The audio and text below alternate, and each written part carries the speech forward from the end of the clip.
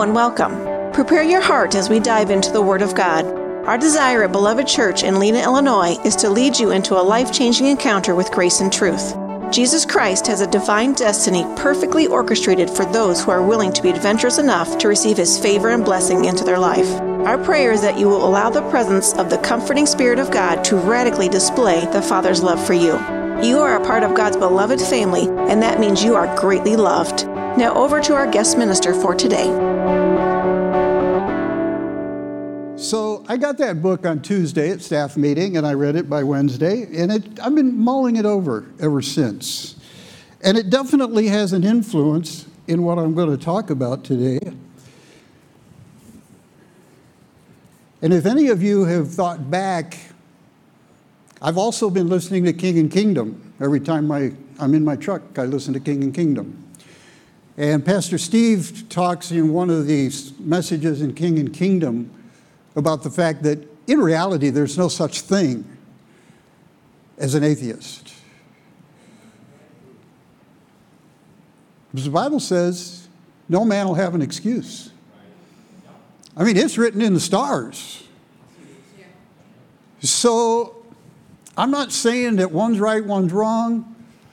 I'm just saying that there are people out there that even though they really down deep know there's God, they haven't opened their heart to God. And so they say there is no God, they're denying God.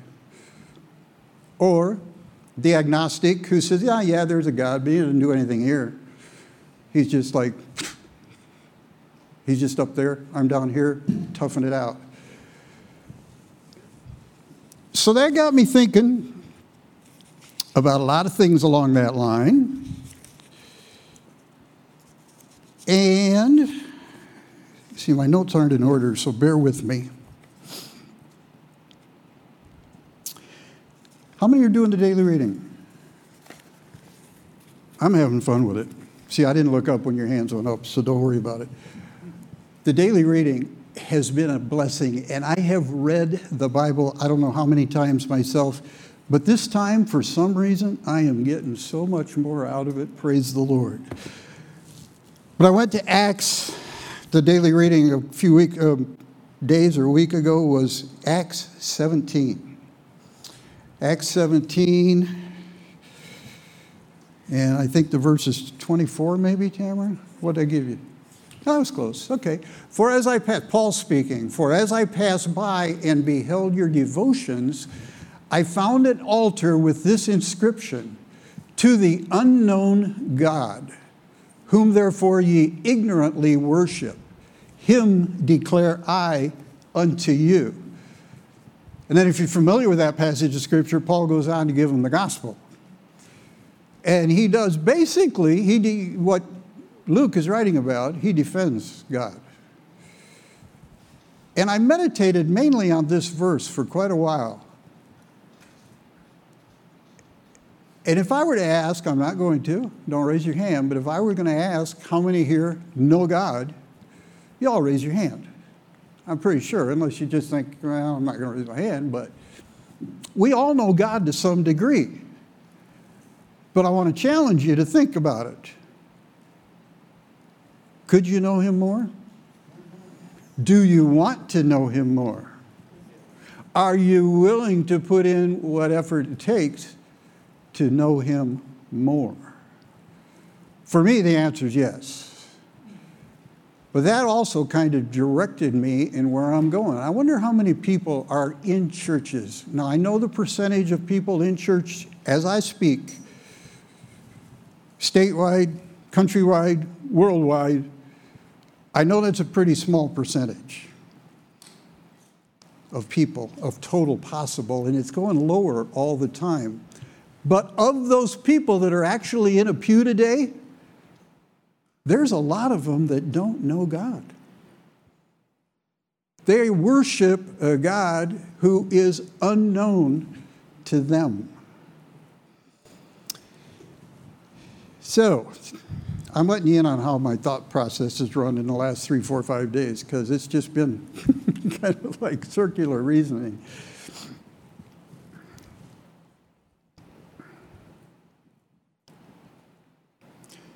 And that little rabbit trail cost me dearly because I had something to say.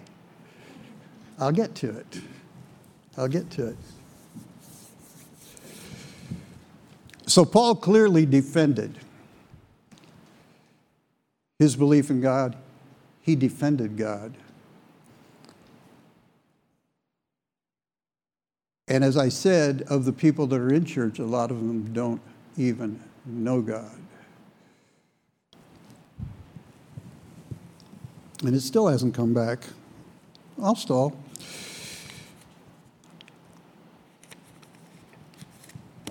So as I was thinking about that, there we go. It came back. Thank you, Holy Spirit. I have spent my life in religion. Grew up in a mainline denominational church. Wasn't taught about a personal relationship. Wasn't taught the gospel. Wasn't taught basically anything. Served religiously, sweat and toil, trying to please God so that maybe someday I would end up in heaven. You've heard my testimony, or a lot of you have heard my testimony. I didn't get really set free and get the revelations of who God is and spirit, soul, and body and the grace message until I was in Guatemala, and I was in my 50s. So I spent a whole lot of time like one of the people, just sitting in church. But the other thing that I did was kind of just coasted. And maybe some of you can relate to this.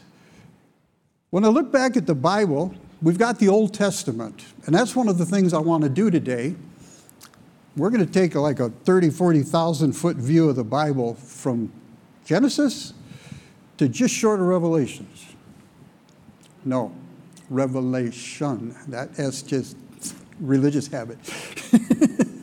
Spit that thing out. Revelation. Because I'm not going to get into the end times except to say that if we're not in it, we're pretty close to it. Are you on board with that? Okay. So I looked at the fact that we were in the church age. And it was like, okay, God did all this neat stuff in the Old Testament. And I mean, there was some crazy, wild things in the Old Testament. And then Jesus did his thing, and now we've got the church. And it was like all my life, it was just like, you know, God's sitting back, chilling, just letting us go. And you know, that is the stinkingest thinking there is. That is terrible. Hello. You got plenty of time to get here.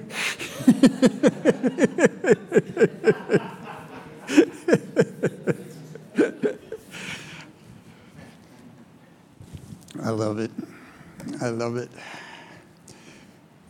So I want to look at the Old Testament first. And I just want to point out a couple things, because you already agreed with me that if we're not in the end times, we're real close to it. Amen? Things are nasty out there.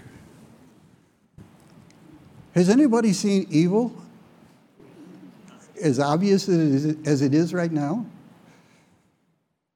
These are thought-provoking questions, because we're going to go through the Bible and just highlight a few things. This isn't even an in-depth study.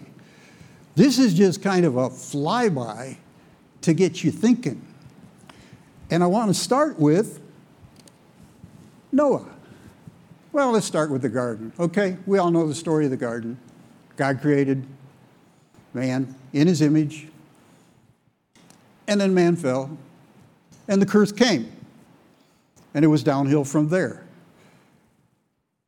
Not too far into Genesis, we got Noah.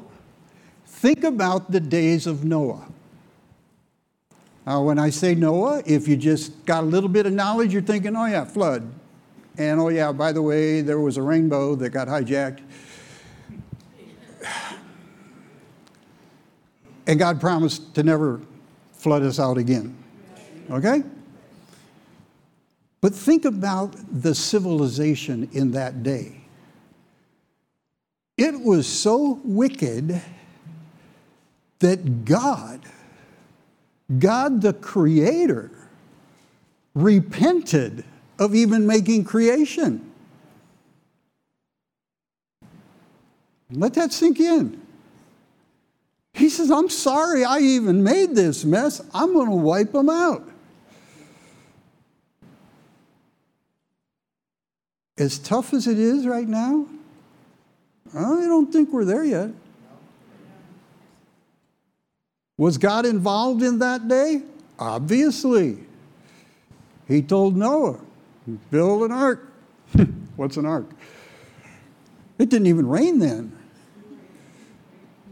But God gave Noah what he needed to save the remnant. And he was very, very, very, very much involved. Amen? Okay. Like I said, we're just going to grab a few here because we could go book by book, chapter by chapter, and be still here tonight when it's time to end. Think about Abraham. Abraham was blessed of God to the point where God even wrote a new covenant with him. And we are still under that Abrahamic covenant. Did Abraham have a great, stellar life? No. He had problems. Treated his wife like a prostitute twice. Couldn't get along with his relatives, or his relatives couldn't get along with him. Either way, there was strife. There's all kinds of stuff going on. Was God with him? Amen. Very much so.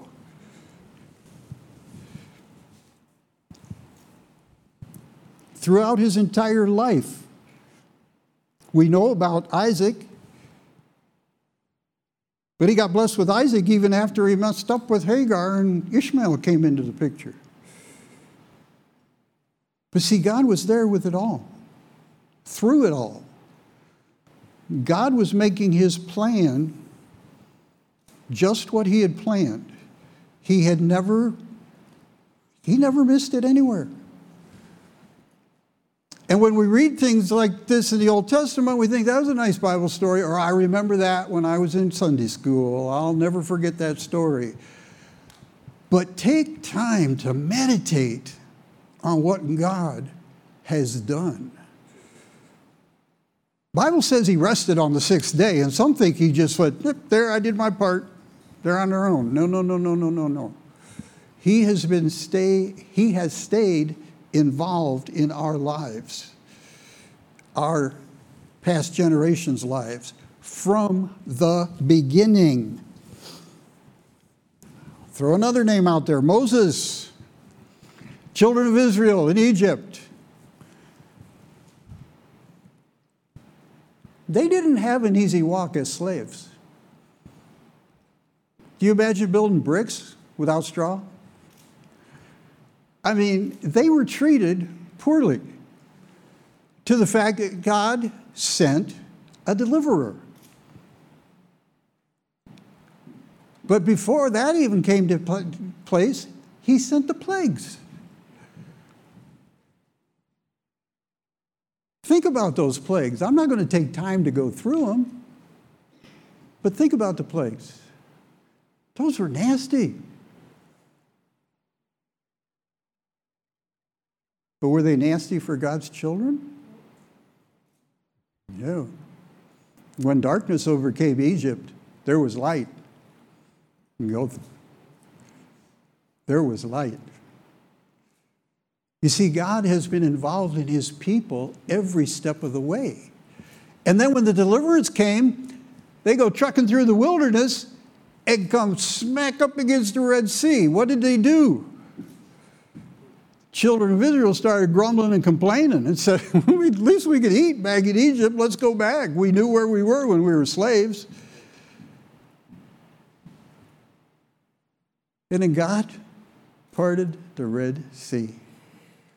You see, God had a path already plotted through the sea. They couldn't see it. All they saw was the water. But God knew exactly where they were going to walk through, and he knew it was going to be dry ground. Was he involved with them? What do you think their lives were like through all of that? The plagues, the trucking through the wilderness, the Red Sea. I mean, have we reached that point? I don't think so. Now, don't jump ahead of me. Don't think, oh, he's getting ready to tell us it's going to get worse. You better hunker down. No. No, with God, it never gets worse. I can say that without a qualm. I'll even prophesy it.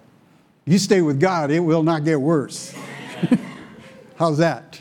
Take that, devil.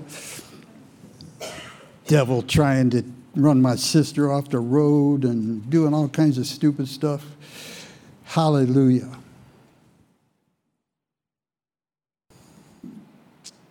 Oh, and then Moses gets him over the other side. And he goes up and gets the law. He's gone for 40 days. What did the children of Israel do?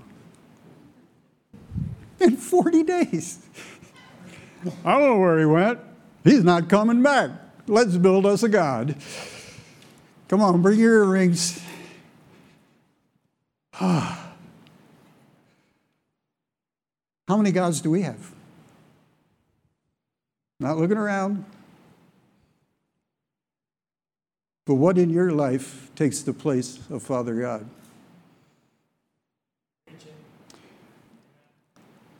What takes up the most of your time? What takes up the most of your thought life? These laws that Moses went up to get talks about idols. And when we think of an idol, we think of a statue or something carved or something out of stone, right? An idol, in one of the dictionary definitions, is a false image. A false image. We already talked about knowing God. And some of us know God better than others. Some of us know God quite intimately, and others not so much. But I know for a fact that in my 40 years of religiosity, I had a false image of God. A false image. I didn't know the true God. I didn't know him in the way that he made for us to know him. And that is a false image. So by definition, that's the same as idol worship. Ooh, I'm getting a few nods, a few murmurs. That's okay. That's okay. Hallelujah. See, we aren't very far into the Bible yet, and God has been involved in every bit of it, correct? And then one of my other, well, there's so many favorite stories. I mean, we could talk about Joseph, we could talk about David and Goliath. Any one of these we could make a complete message out of. You understand that. And that's not my goal today. I'm not going to zero in on one. But I want to paint a picture for you. I want to paint a picture that God has been intimately involved with mankind from the beginning. And no matter what day and age we are in, we're going to see, I think, a little more clearly after today, because I'm going to bring it right up to current events. But the Old Testament is full of history, full of genealogies, full of stories of war, full of victories, full of defeats, full of everything, full of wisdom, full of prophecies, full of prayers, full of anything you need. And then it stops. And it stops with Malachi. And Malachi, I believe, is 3 ones on the list. I think we'll read that. Behold, I will send my messenger, and he shall prepare the way before me. and the Lord whom you seek shall suddenly come to his temple, even the messenger of the covenant, whom ye delight in. Behold, he shall come, saith the Lord of hosts. That's right in the beginning of the second half of Malachi. And he basically says, you're looking for God. That's that unknown God. And I'm going to send a messenger. And you know what happened after Malachi when you look at the Bible in order? For some of you, the difference between, I didn't put my glasses on, but anyway, the difference between the Old Testament and the New Testament is just a page. Now, some of you have some other helps in there. I understand that. But we get this mentality, okay, there's the Old Testament, there's the New Testament. You realize there was 400 years not accounted for between the Old and the New Testament. Maybe you've never stopped to think about this. We all know that when we talk Old Testament, we're talking original language of Hebrew. We open the New Testament, it's Greek. What happened?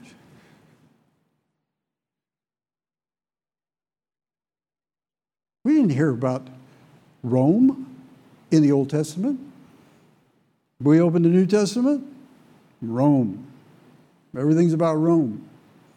That 400 years was packed with transition to get from the Old Testament to the New. 400 years that the Holy Spirit, in his wisdom, did not include in our Bible. Now, I know there are manuscripts. The Apocrypha has, like the book of Maccabees. Maccabees are never mentioned in our Bible, but they are in other places, but they were key in that time. And there was a time that we call the silent era. But I'm going to defend God. I'm going to be an apologist right now. God did not back off of mankind at the end of the Old Testament and sit and wait 400 years till he could send his son. It just didn't happen. He has always been involved. There's a lot of things that have happened in the last 6,000 years that are not in this book. But the Holy Spirit, in his wisdom, knows what we need for life, for everything. And that's what we have here. So again, I'm acting as an apologist. I'm defending God. I'm saying this is what we've got. We don't have to go looking for more. We don't have to make up stories. We don't have to speculate a whole bunch of things. If it's not written here, don't worry about it. If it is written here, do it. That's a pretty simple message. Just do it. Before you do it, you may have to say no to some things, but say no. That's some of the best counseling anybody can give you. Well, what do I do about it? Just say no. Just quit it. Just stop. Well, this is that. Stop it. I love it the way, I can't mimic Steve, the way he does it. Stop it. Great counsel. So we go to the New Testament. Jesus' birth. We can preach for weeks, months, years, generations on Jesus. Incredible, the plan that God had.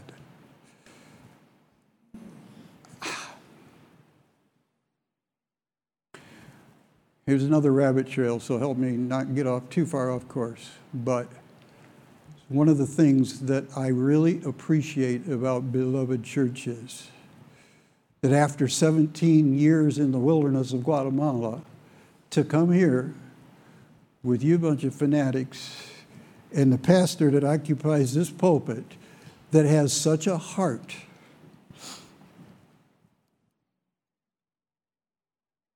such a heart for our Lord Jesus Christ and his bride, the church. It blesses me. I don't know what it does to you, but it blesses me. It's just what I needed at my point in life when we came back from Guatemala. And that's one of the reasons I stand up here and say, it is such an honor to be here. Because I don't feel like, and there again, I know we don't go by feelings, yada, yada, yada. I don't feel worthy to be here. It's only by the grace of God. It's only by the Holy Spirit. And So Jesus, we have the four Gospels testifying of Jesus. John writes that if everything that Jesus did in his ministry was written down, there wouldn't be enough books to contain it. Do you realize that if you put all the chronology, I don't have the numbers right at hand, but all the chronology of what Jesus did, it only accounts for like a week or 10 days worth of ministry out of over 3 years of ministry. We do not have every act that Jesus did, but we have enough to know his heart. We have enough to know his ability. We have enough to know how the kingdom operates. And there again, that's God through the Holy Spirit giving us that. It's a fantastic time. Jesus came in the flesh. God dwelt among men. And the religious leaders of the time didn't even recognize him. That's amazing. God walking amongst them. And all they wanted to do was fight. All they wanted to do was kill him. It's incredible. But see, he had a plan. And God was with mankind. That's why he sent Jesus. Jesus was the first missionary. He had a mission. And when he went to the cross, he said, "It is finished." You can say, okay, the law was finished. That's true. Everything he came to do was finished. In other words, his mission was finished. He did it all. And that's where I came in as a young man in religion, thinking like, okay, Jesus came, got my ticket to heaven. I even went on the streets before I knew what I was doing and kind of almost got into that turn and burn preaching. Now, turn or burn is true, but I didn't see Jesus operating in that too much. And if Jesus didn't operate in it, I don't recommend it for any of us.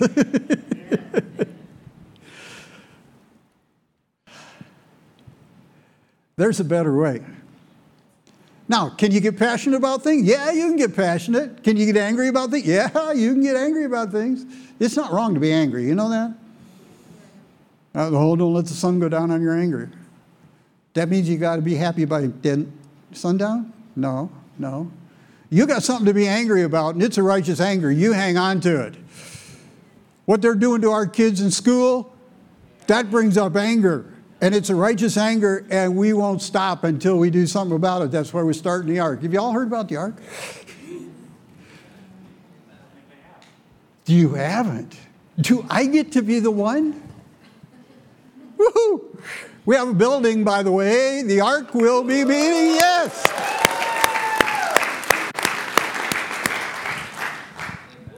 Enrollment is open.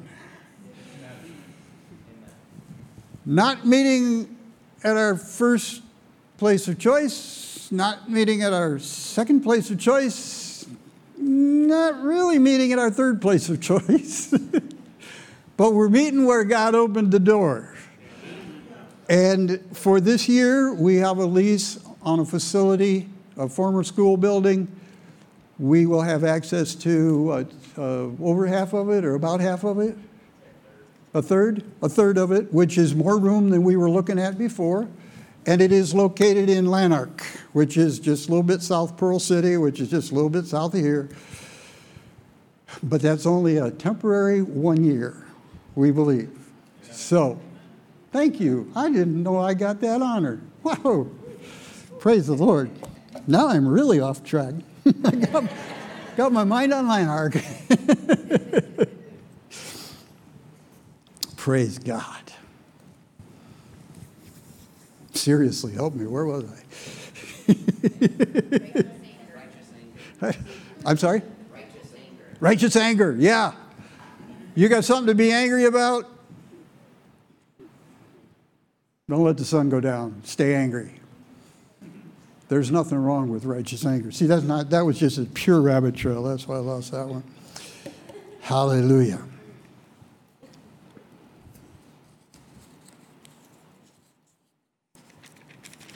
Let me get on the right page here. So the Gospels speak for themselves. They testify of God in our midst. They give us the image of ourselves. Because when we see Jesus, we see ourselves if we're born again. And when I say born again, see, that spirit, soul, and body keeps popping up. You get born again in your spirit. Your flesh is trained by this world. Your soul is the only thing that can go between either way. Remember my friends? I always travel with my friends. You got your body, spirit, no, soul, and your spirit. Old spirit, new spirit. Or as Pastor Steve likes to explain, no spirit and an alive spirit. Either way, it works. I'm not going to argue that point. Before you're born again, this just coming along for the ride. The world's training this. The world's training this. 2 against 1, who wins? Always. Unless these are really wimpy. But you get born again, you get the Spirit of God, you're 100% perfect, you're ready for heaven. You will not change a thing in your spirit when you get to heaven. You're ready to go. Romans 12:2 tells us to renew our mind, which is located in our soul. When we renew our mind to conform with the image of God, our mind, our soul agrees with our spirit. This body has no choice but to follow along. If my spirit is with God, my soul, my mind is thinking of God, is being holy, is choosing to be holy, is in the Word. I'm saturating my soul with the Word. This body is no different than this sport coat. And it has to conform.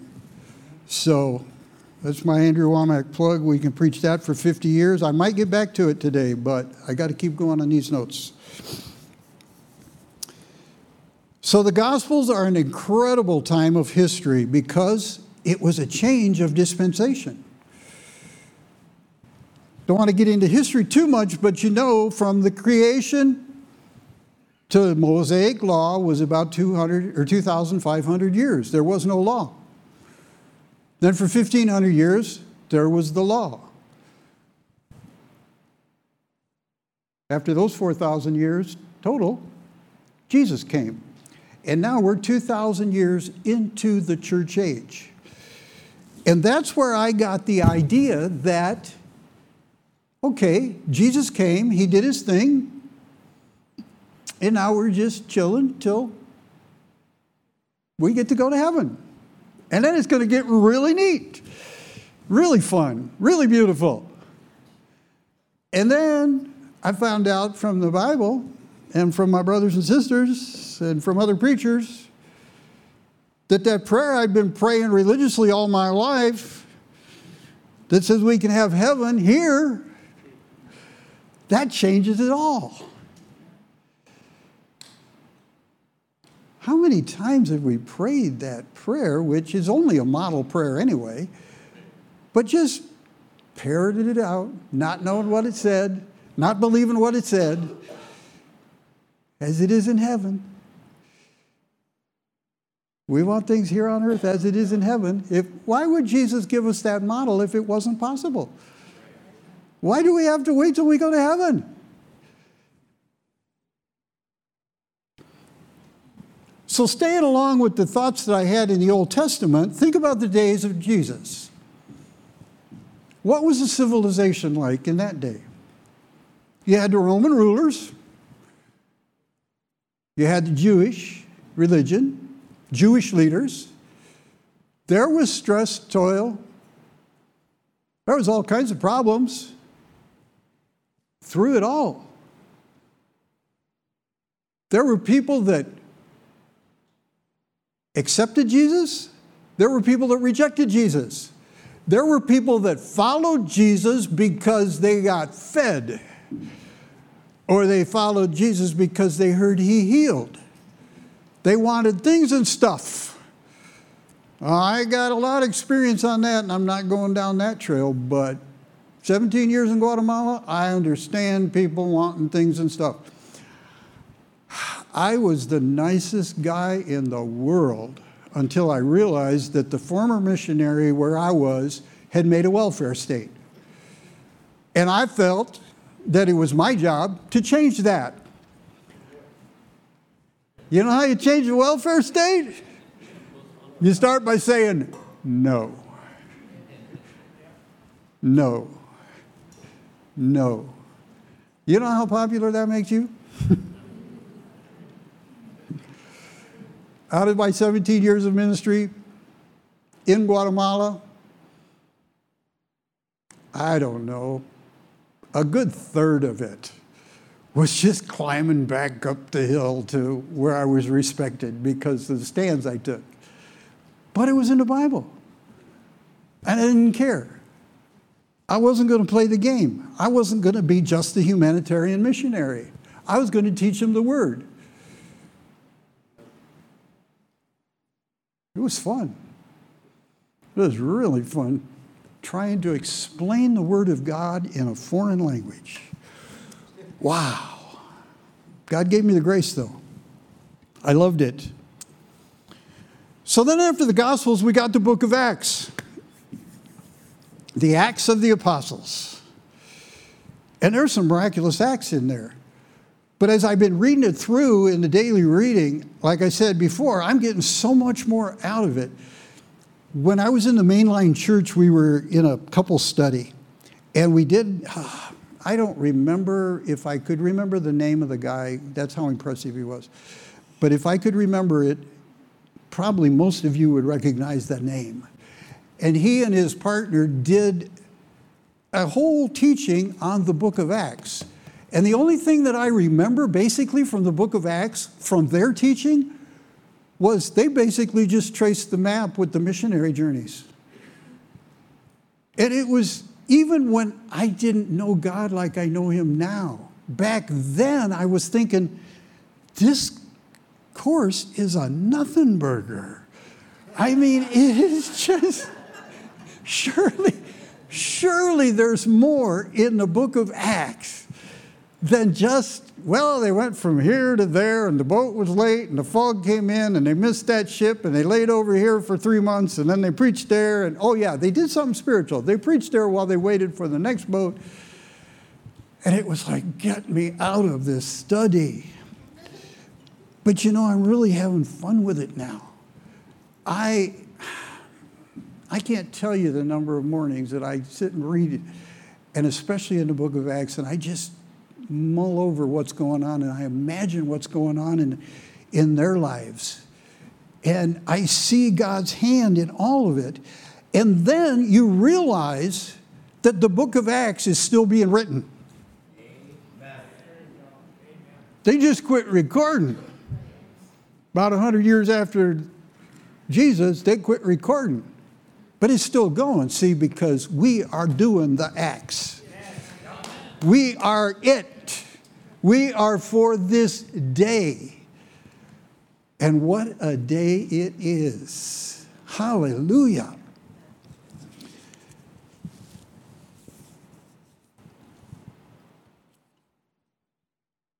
Actually, Acts, a lot of the theologians say, is a continuation of Luke's Gospels.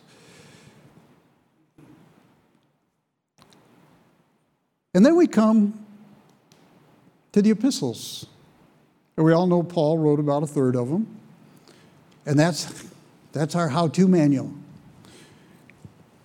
And we sometimes, and maybe I'm just talking for me. Now, I'm sorry if I'm boring you with this, because if you can't relate, then it's probably boring. But we get to the epistles, and it's like, oh boy, yeah, all the hard work's done.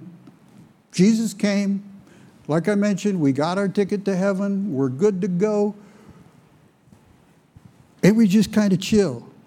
And while I was meditating on that, I got this picture in my mind. Now, I don't ice skate. I'm sure some of you ice skate. And if you ice skate, you probably really enjoy it. But I've got this mental image of somebody skating along, and it's always, do you skate on smooth ice or rough ice? Smooth ice. Oh, yeah. Yeah, even in one of the most violent sports known to man, they prepare the ice before they play hockey, so it's nice and smooth.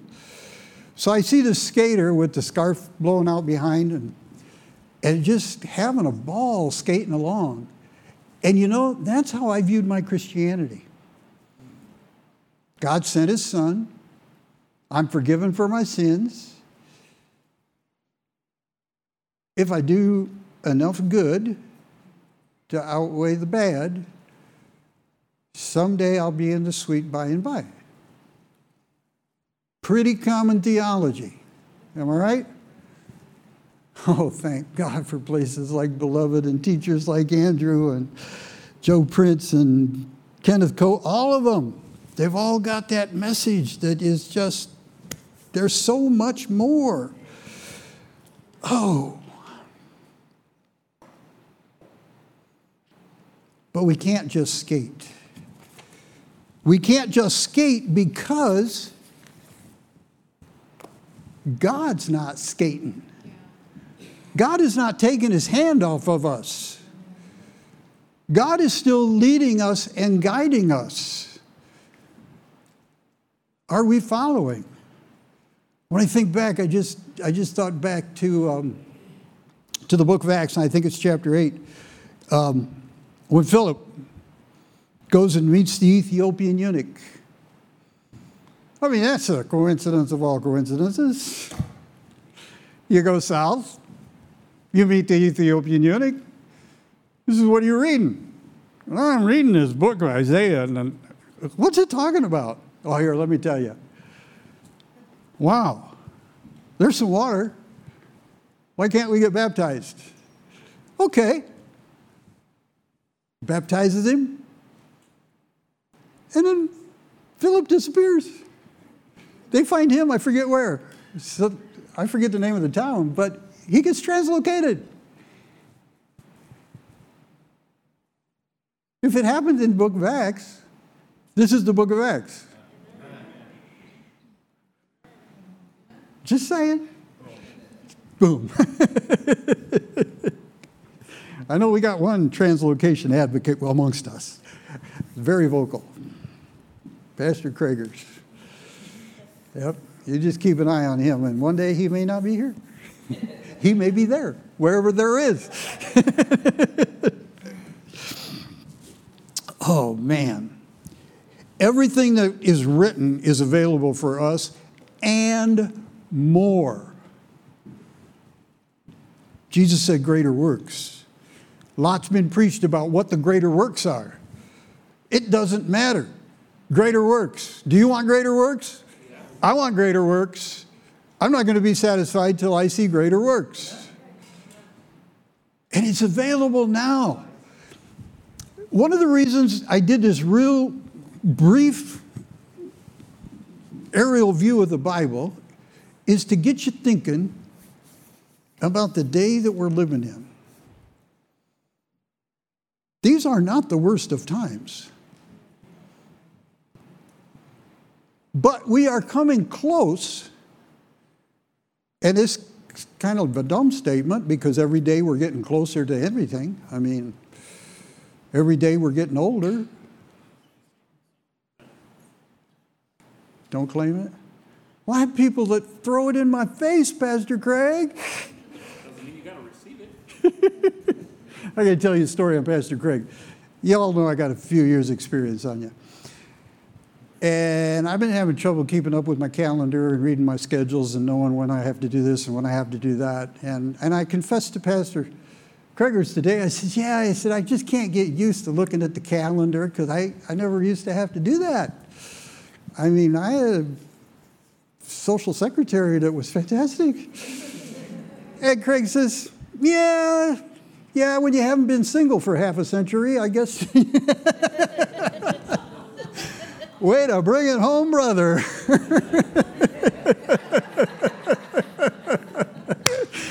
Oh, love it.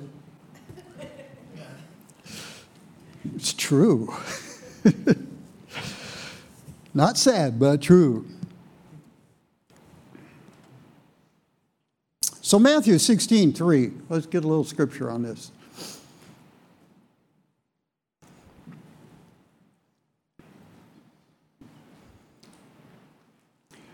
And in the morning, it will be foul weather today. We're taking this right out of context, but you'll recognize where we're at. For the sky is red and lowering. O ye hypocrites, you can discern the face of the sky, but can ye not discern the signs of the times? We are in a day and age where it is important to discern the signs of the time. I know that we cannot be distracted by what's going on. I know that we cannot feed 100% on the lies and the news that are out there. But I personally believe we have a responsibility to be aware of what's going on. It's no different. This weekend, I had planned to be here 4 days. I had planned to make it a motorcycle weekend.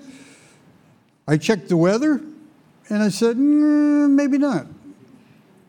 Not that I trust the weather forecasters that much.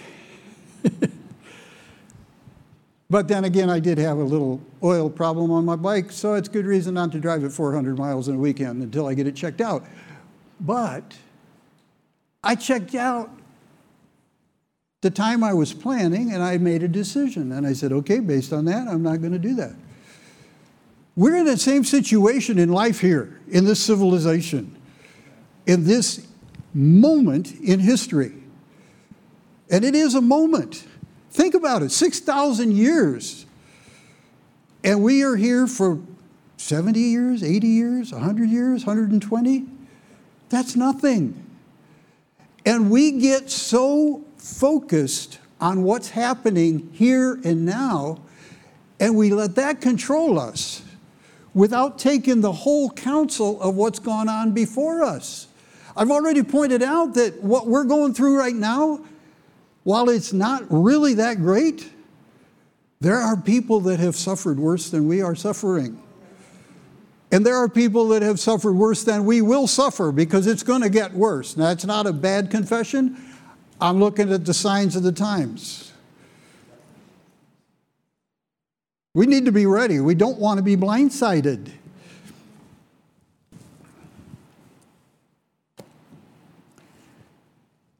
God even tells us, discern the signs of the times. That's our responsibility. And while we're discerning the signs of the times, we need to let other people know. Pastor Steve has shared multiple times about the words spoken over to him about being John the Baptist or another John the Baptist. And we're of his flock. What's that make us? There's work to be done, brothers and sisters. And God is with us. God has not abandoned us. God has a plan through all that's going on. He has a path through from where we're at to the glory on the other side.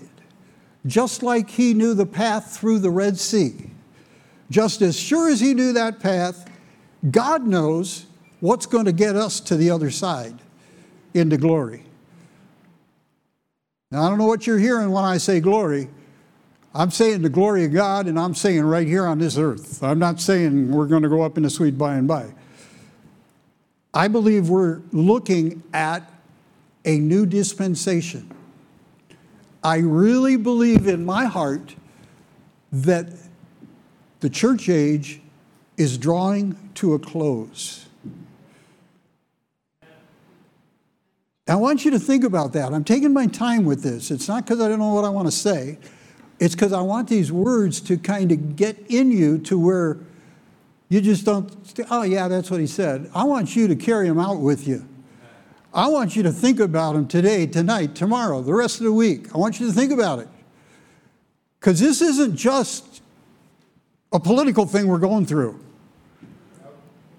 This isn't just a stolen election. This isn't just a pandemic. Pandemic, I said that right. Sorry. Oh, I got that from Pastor Steve, too.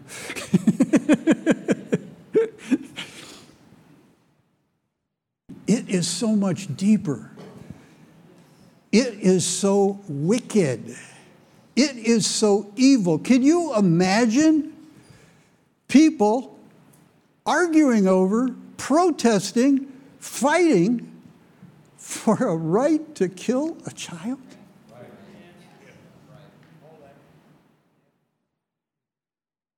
I don't care what name you put on it. You don't have a right to do that. Anybody.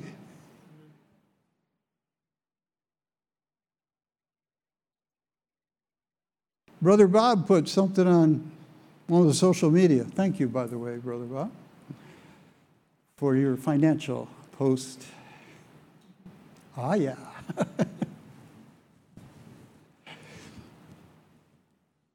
I made the comment, I think last time, or I know I've made it in small groups, but when I look back at all of the conspiracy theories, I'll put air quotes out there, because most of the conspiracy theories that I've followed over the last couple of years, or a few more than that, have all come true.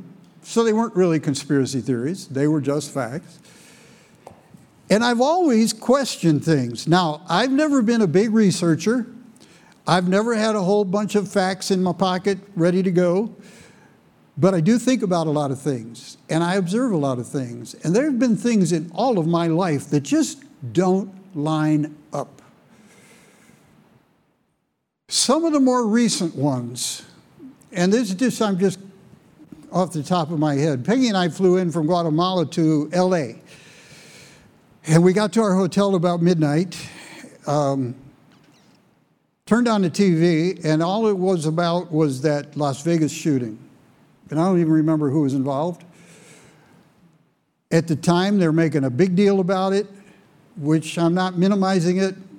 Don't take my comments wrong, but for a day or two, that's all they could talk about, and then, boop, silence. And I thought, why? Well, I know now that there was a whole lot more to the story, which a lot of people would call a conspiracy theory, which turned out to be true. And I have come to the conclusion with that as just one simple example, but I've seen it so many times repeatedly in my life. I believe my 72 years, I have lived in a situation like a green screen. Now, I'm sure that Brother Jeff could explain to us the technology of a green screen. This Jeff or that Jeff. I don't understand it except that you got this green screen and you got a television and you can make me look like I'm there when I'm here, and does that pretty well do it? Yep, I got a nod. I got 2 nods. Woo-hoo. But that's what I feel like my life has been. This day and age is coming to a culmination of a whole bunch of falsehoods, out-and-out lies, manipulation, control, cover-ups, criminal activity. And it just gets worse and worse and worse and worse the deeper you dig into it. Now, is it healthy to dig into it? No. So you got to know when to quit. But I still say you got to know what's going on. You don't want to be blindsided. Go back to my simple example of making this weekend for me a motorcycle weekend. Had I not checked the weather forecast, there's some pretty healthy storms came through here. Now it's clearing up now, but I was aware of the signs. And we need to be aware of the signs. And I can't even have words to express how deeply I feel that we are coming to the end of the church age. When we see what's happening, when we read the times, I know there's one other in this room I've been told believes like I do. And that is, I have felt almost all my life, well, I could say all my life of having cognizant thoughts, I have felt all my life that I would not physically die, that I would see the return of the Lord. You can say what you want to say about that. I don't care. That's what I feel. I've felt it in my inner being for years that I would not die. And I thought my wife and I were going to go together when Jesus came, but you win a few battles. Sadly, in war, you lose a few battles. But it doesn't mean you lost the war. So I'm going forward. I'm going forward, knowing that God has a path. And this thing that's coming, whatever it is, Pastor Steve and Pastor Bob have shared, we've had a couple special meetings about all of this, the white hats, the black hats, the things and stuff and all of that. And that's all great. And it keeps building. And when you look on like social media, like Telegram is what I mainly use, it's been funny because for a year it's like, oh yeah, here's a date. Watch this date, such and such is going to happen. So you watch that date and nothing burger. Oh, watch it, this and these numbers mean this and that's code for this and this is going to, and it's like, whatever. It's God's plan. It's God's plan. Just do what you know to do every moment and you're okay. God's got the path for you. He's going to see you through to the other end. And there's nothing else to worry about. So, I want you to be uplifted, knowing that God's got us.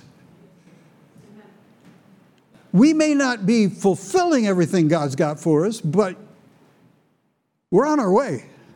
We're growing. And it's great. And it's a great time to live in. So what's in the near future? I'll quote Dwayne Sheriff. I don't know.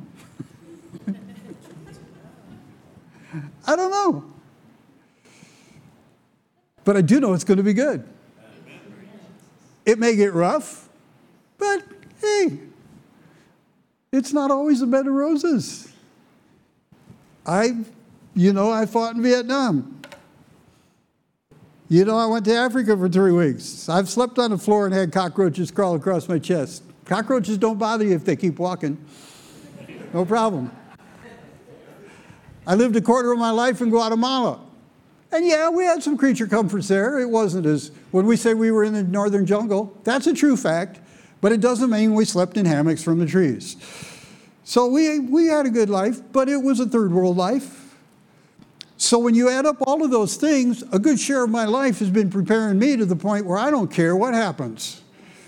Shut the food off, okay, I'll get along. Shut the electricity off, okay, I can put up with that. People lived without electricity. No fuel for the car? Okay, so I don't go as far. I mean, we can live without any of these creature comforts that we have become so accustomed to. Do I need to say that we have become, or they have become idols to us? I couldn't live without this. I couldn't live without that. Oh, yeah, you could if you really tried.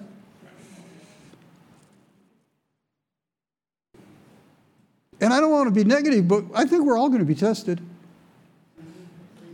to some degree. Now, we know that God isn't going to give you more than you can handle. So there's always a plus side to it. There's always a good side. So keep looking up, because God's got this thing. He really, truly does have it. Oh. So we're at the end of the church age. It's safe to say that judgment is coming. God is a God of judgment. God is fair. Judgment is coming. But I want to remind you all, we've already been judged. It's done. If you're born again, you've been judged. You've been judged righteous. You've been judged part of the family. You have been judged. Your place is signed, sealed, delivered. There is no question. So you don't have to fear. You don't even have to fret. John 14:1 says, let not your heart be troubled. Don't let your heart be troubled. Why do you think they wrote that? Between the Holy Spirit and John, they wrote that for you. Let not your heart be troubled. We are in a glorious time. I think I said this before, it bears saying again, I think, because I believe it this strongly. I think if, and I know reincarnation doesn't work, all that, don't even talk to me about that. But if the disciples were given a choice, thinking back, disciples, of your experiences on earth with Jesus, or what, for example, Beloved Church is going through right now, and all the believers in the United States and the world are going through right now, would you like to be walking with Jesus on the dusty road to Galilee? Or would you like to be in this day and age at the culmination of this era? I really believe 100% would say, I want to go with them. I think this is an exciting time. I don't see anything to worry about. Are there things that are troublesome? Absolutely. Can anybody tell me why within a matter of about 3 months there were 28, I believe, food processing plants mysteriously catch fire? Anybody got an answer for that? Did OSHA just quit checking them? It just doesn't happen. Judgment's coming. The people that are doing things like this are going to be judged. And to close, I'm pulling in another message that really blessed me from my daily reading. Can I plug the daily reading any more than I have? There are several Psalms, but I'm going to take my remaining minutes and we're going to just take our time and go through Psalm something. Psalm 37. Because it really ministered to me. And I think it's worth just reading it. It starts out, for the first 9 verses, with some commands for us, for believers. Verse 1, fret not. Heard that somewhere just recently. Fret not. Fret not thyself because of evildoers, neither be thou envious against the workers of iniquity. Be like Pastor Steve. I'm going to read it right through. Have you noticed any workers of iniquity in the world today? I mean, it is getting so blatant. I don't know how much more obvious the enemy can get. Fret not thyself because of evildoers, neither be thou envious against the workers of iniquity. All the people that have been manipulating our money, selling us a bill of goods, lying to us for personal gain, for corporate gain, for whatever gain. I'm highlighting that because I've never been poor. Let me put it that way. Broke, yes. Poor, no. Poor is a spirit. Poor is a state of mind. Broke is a condition of your bank account or net worth or wallet. I know what it's like to call my wife and say, I'll be home at such and such a time. And she said, don't come home if you don't have a gallon of milk for the kids. And I had to stop and mow somebody's lawn to get $5 so I could take food home to my kids. I've been there. But God, but God. But I used to be jealous of people that had money. They say, why do they have money and I don't? Well, part of it was I had some stinking thinking. Another part was I made a bad business deal and ended up paying dearly. There's a lot of reasons.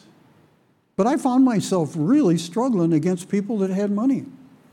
It's like, why couldn't I have even been born Jewish? I mean, they had the money. I mean, I'm not making this stuff up. I mean, I hope you guys understand how transparent I am when I'm standing here. Probably too much, but anyway. Fret not. Fret not thyself because of evildoers, neither be thou envious against the workers of iniquity, for they shall soon be cut down like the grass. Take that to heart. This was written by David quite a while ago. And he said they were going to be cut down soon. I don't know exactly how many years it's been since he wrote that. But we know our timeline's different than God's, number one. And number two, it's just logical. If he said soon, we got to be getting close. It's going to happen in our day. I really believe it. Verse 3, trust in the Lord. There's another commandment. Trust in the Lord and do good. You tack that second part of that commandment on there. Trust in the Lord and do good. Why? So shalt thou dwell in the land, and verily thou shalt be fed. How many have heard that between the trucking industry and the agricultural production and the livestock production, and there's going to be a food shortage? Anybody hear that? Mm-hmm. We got the word. You're going to eat.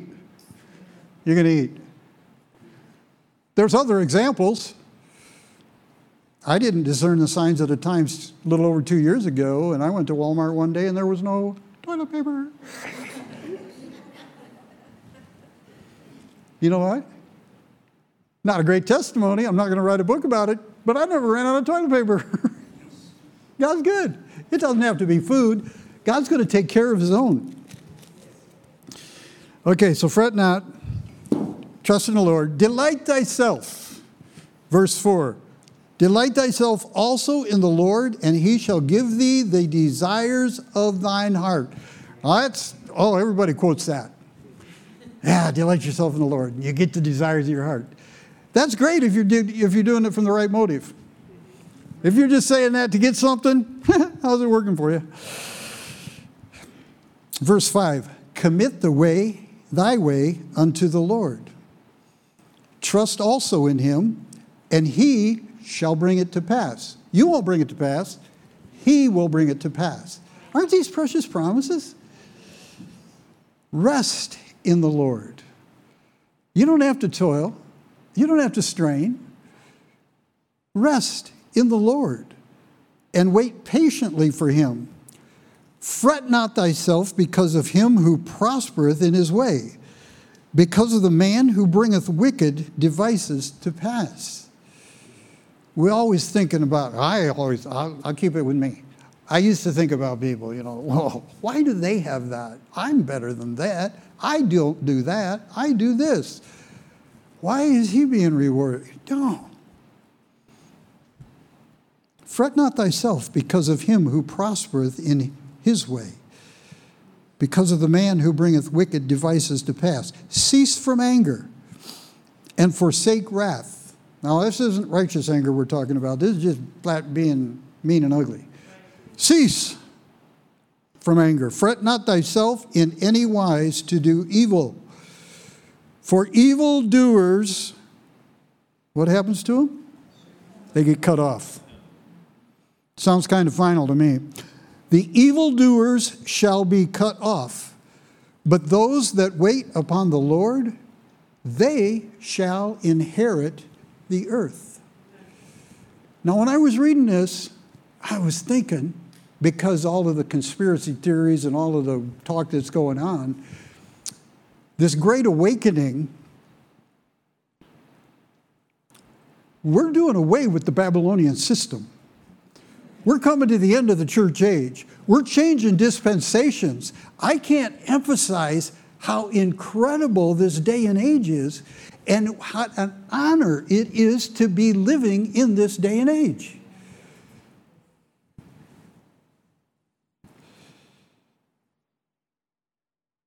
And it says right here, we inherit the earth. I believe we're going to see the money system changed. I believe we're going to see debt canceled. I believe we're going to see private ownership take back the way it's supposed to be. We're going to see a jubilee of jubilees. And if you've studied the jubilees, that's a good thing. That is a good thing. How's that going to work? I don't know. I just don't know. Because I've known nothing but the Babylonian system and a whole bunch of lies all my life. But I got the word that says I'm going to inherit the earth. I'll take the word. I've been lied to enough. Verse 10, for yet a little while, and the wicked shall not be. Hang on to these things. They're going to be gone. Yea, thou shalt diligently consider his place, and it shall not be. All these evil people that are upsetting you, all these political people that are upsetting you, all of these, they're just going to be gone. That makes me just really happy.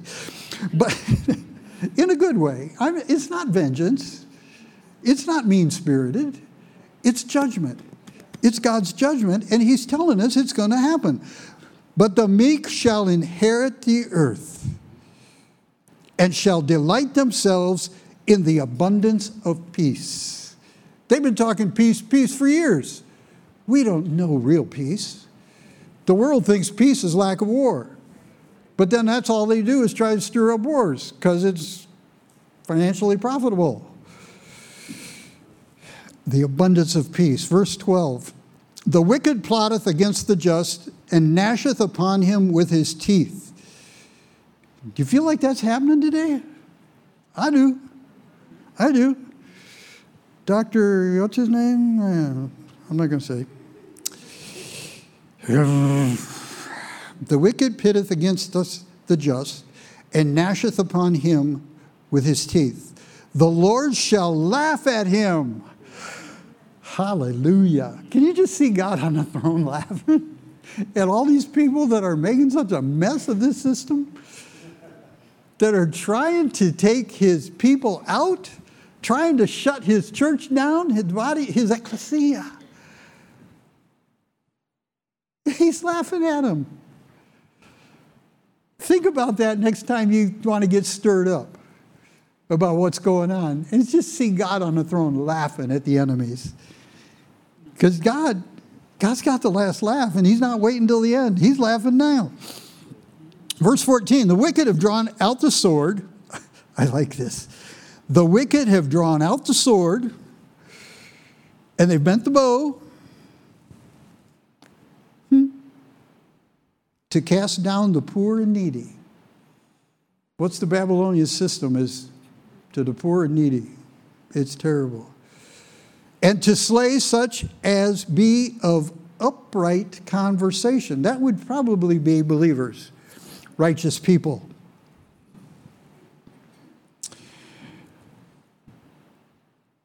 So they've drawn out the sword, and they've drawn back the bow. In verse 15, their sword shall enter into their own heart, and their bows shall be broken. And when I read that, I thought, we got various hunters in here. I thought specifically of Pastor Ryan, but I know there's other hunters, and I'm thinking, yeah, you've been out there, hour, 2, 3 hours in the cold, and you see that deer, and you draw back that bow, and bing, that thing malfunctions. You are done. That's what the enemy's going to do. That bow's going to not function for him, and he's going to use his own sword on himself. I know I shouldn't be so excited about this, but I am. Verse 16, a little the righteous man hath is better than the riches of many wicked. See, because that little they're talking about is measured in world standards, and we're not of the world. We're just living in this world. We're just putting up with this world. We're citizens of heaven. Hallelujah.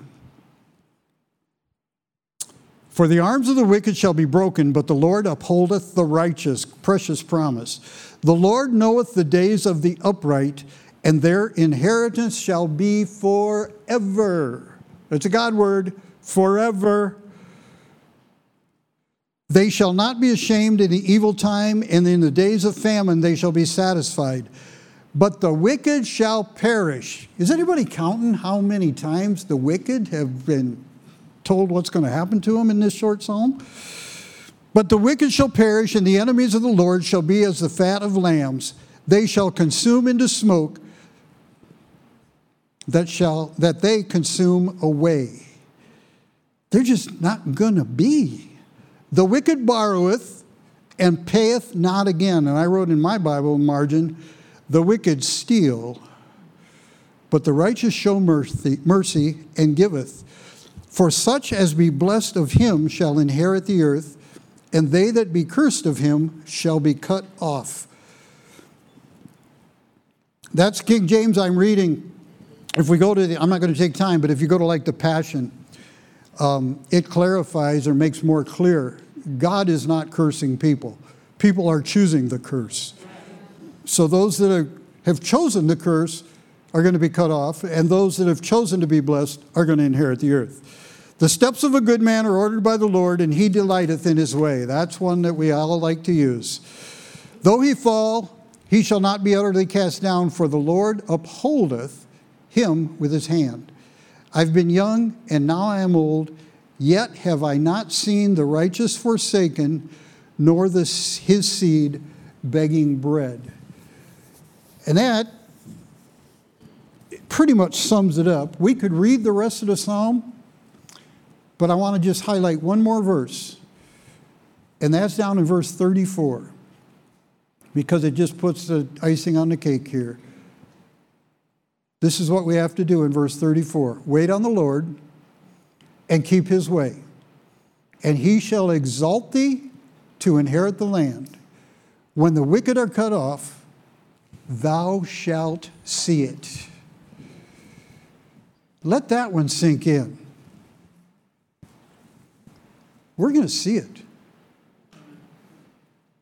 And I know many have gone before and read that same verse and said, well, boy, we're going to see it. But when you discern the times, I believe we're going to see it.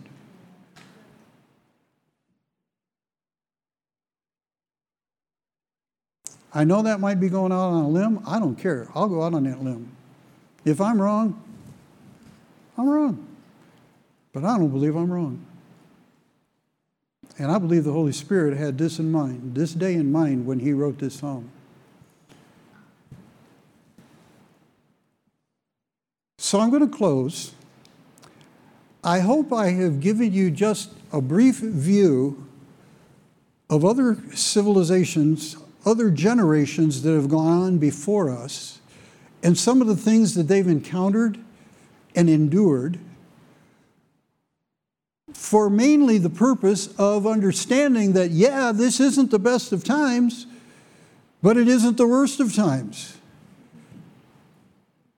And even if it is going to get worse, which it will, we've got a God that loves us. And we've got a God that has a plan for us and a path for us. And if we follow Him, we can't go wrong.